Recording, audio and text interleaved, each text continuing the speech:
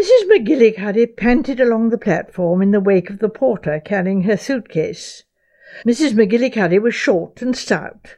The porter was tall and free-striding. In addition, Mrs. McGillicuddy was burdened with a large quantity of parcels, the result of a day's Christmas shopping. The race was, therefore, an uneven one, and the porter turned the corner at the end of the platform whilst Mrs. McGillicuddy was still coming up the straight. Number 1 platform was not at the moment unduly crowded, since a train had just gone out, but in the no-man's land beyond, a milling crowd was rushing in several directions at once, to and from undergrounds, left luggage offices, tea-rooms, inquiry offices, indicator boards, and the 2 outlets, arrival and departure, to the outside world. Mrs. McGillicuddy and her parcels were buffeted to and fro, but she arrived eventually at the entrance to number 3 platform, and deposited 1 parcel at her feet, while she searched her bag for the ticket that would enable her to pass the stern, uniformed guardian at the gate. At that moment a voice, raucous yet refined, burst into speech over her head. "The train standing at platform 3, the voice told her, is the 4:50 for Brackhampton, Milchester, Waverton, Carville Junction, Wroxeter, and stations to Chadmouth. Passengers for Brackhampton and Milchester travel at the rear of the train. Passengers for Vanequay change at Wroxeter." The voice shut itself off with a click, and then reopened conversation by announcing the arrival at platform 9 of the 4:35 from Birmingham and Wolverhampton. Mrs. McGillicuddy found her ticket and presented it. The man clipped it and murmured, "On the right, rear portion." Mrs. McGillicuddy padded up the platform and found her porter looking bored and staring into space outside the door of a third-class carriage. "Here you are, lady." "I'm travelling first class," said Mrs. McGillicuddy. "You didn't say so," grumbled the porter. His eyes swept her masculine-looking pepper-and-salt tweed coat disparagingly. Mrs. McGillicuddy, who had said so, didn't argue the point. She was sadly out of breath. The porter retrieved the suitcase and marched with it to the adjoining coach, where Mrs. McGillicuddy was installed in solitary splendour. The 4:50 was not much patronised, the first-class clientele preferring either the faster morning express or the 6:40 with dining car. Mrs. McGillicuddy handed the porter his tip, which he received with disappointment, clearly considering it more applicable to third-class than to first-class travel. Mrs. McGillicuddy, though prepared to spend money on comfortable travel after a night journey from the north and a day's feverish shopping, was at no time an extravagant tipper. She settled herself back on the plush cushions with a sigh, and opened a magazine. 5 minutes later, whistles blew and the train started. The magazine slipped from Mrs. McGillicuddy's hand. Her head dropped sideways. 3 minutes later she was asleep. She slept for 35 minutes and awoke refreshed.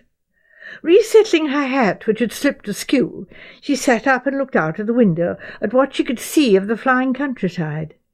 It was quite dark now, a dreary, misty December day. Christmas was only 5 days ahead. London had been dark and dreary. The country was no less so, though occasionally rendered cheerful with its constant clusters of lights as the train flashed through towns and stations. "Serving last tea now," said an attendant, whisking open the corridor door like a gin. Mrs. McGillicuddy had already partaken of tea at a large department store. She was for the moment amply nourished. The attendant went on down the corridor, uttering his monotonous cry. Mrs. McGillicuddy looked up at the rack where her various parcels reposed with a pleased expression. The face towels had been excellent value, and just what Margaret wanted. The space gun for Robbie and the rabbit for Jean were highly satisfactory, and that evening coatee was just the thing she herself needed, warm but dressy. The pullover for Hector, too. Her mind dwelt with approval on the soundness of her purchases. Her satisfied gaze returned to the window. A train travelling in the opposite direction rushed by with a screech, making the windows rattle and causing her to start. The train clattered over points and passed through a station. Then it began suddenly to slow down, presumably in obedience to a signal. For some minutes it crawled along, then stopped, and presently began to move forward again. Another up train passed them, though with less vehemence than the first one. The train gathered speed again. At that moment another train, also on the down line, swerved inwards towards them for a moment with almost alarming effect. For a time the two trains ran parallel, now one gaining a little, now the other. Mrs. McGillicuddy looked from her window through the windows of the parallel carriages. Most of the blinds were down, but occasionally the occupants of the carriages were visible. The other train was not very full, and there were many empty carriages. At the moment when the two trains gave the illusion of being stationary, a blind in one of the carriages flew up with a snap. Mrs. McGillicuddy looked into the lighted first-class carriage that was only a few feet away. Then she drew her breath with a gasp, and half rose to her feet. Standing with his back to the window and to her was a man. His hands were round the throat of a woman who faced him, and he was slowly, remorselessly, strangling her.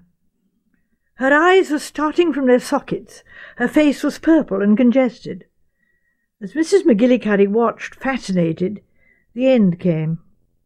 The body went limp and crumpled in the man's hands. At the same moment Mrs. McGillicuddy's train slowed down again, and the other began to gain speed. It passed forward, and a moment or two later it had vanished from sight. Almost automatically, Mrs. McGillicuddy's hand went up to the communication cord, then paused, irresolute. After all, what use would it be ringing the cord of the train in which she was travelling? The horror of what she had seen at such close quarters and the unusual circumstances made her feel paralysed. Some immediate action was necessary. But what? The door of her compartment was drawn back, and a ticket collector said, "Ticket, please." Mrs. McGillicuddy turned to him with vehemence. "A woman has been strangled," she said, "in a train that has just passed. I saw it." The ticket collector looked at her doubtfully. "I beg your pardon, madam?" "A man strangled a woman in a train. I saw it through there." She pointed to the window. The ticket collector looked extremely doubtful. "Strangled?" he said disbelievingly. "Yes, strangled. I saw it, I tell you. You must do something at once." The ticket collector coughed apologetically. "Well, you don't think, madam, you may have had a little nap, and—" he broke off tactfully. "I have had a nap, but if you think this was a dream, you're quite wrong. I saw it, I tell you." The ticket collector's eyes dropped to the open magazine lying on the seat. On the exposed page was a girl being strangled, while a man with a revolver threatened the pair from an open doorway. He said persuasively, "Now, don't you think, madam, that you've been reading an exciting story? That you just dropped off and are waking a little confused?" But Mrs. McGillicuddy interrupted him. "I saw it," she said. "I was as wide awake as you are, and I looked out of the window into the window of the train alongside, and a man was strangling a woman, and what I want to know is, what are you going to do about it?" "Well, madam, you're going to do something, I suppose." The ticket collector sighed reluctantly and glanced at his watch. "We shall be in Brackhampton in exactly 7 minutes. I'll report what you've told me. But in what direction was the train you mentioned going?" "This direction, of course. You don't suppose I'd have been able to see all this if a train had flashed past going in the other direction?" The ticket collector looked as though he thought Mrs. McGillicuddy was quite capable of seeing anything, anywhere, as the fancy took her, but he remained polite. "You can rely on me, madam," he said. "I'll report your statement. Perhaps I might have your name and address, just in case."